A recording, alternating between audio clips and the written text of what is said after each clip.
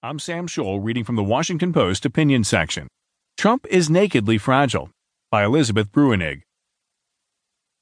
A Roman coin struck in the year 44 BC reveals that a temple was dedicated to Julius Caesar months before his death, in honor of him and his legendary mercy, or perhaps to him and the goddess of Clementia herself, patroness of leniency and forgiveness.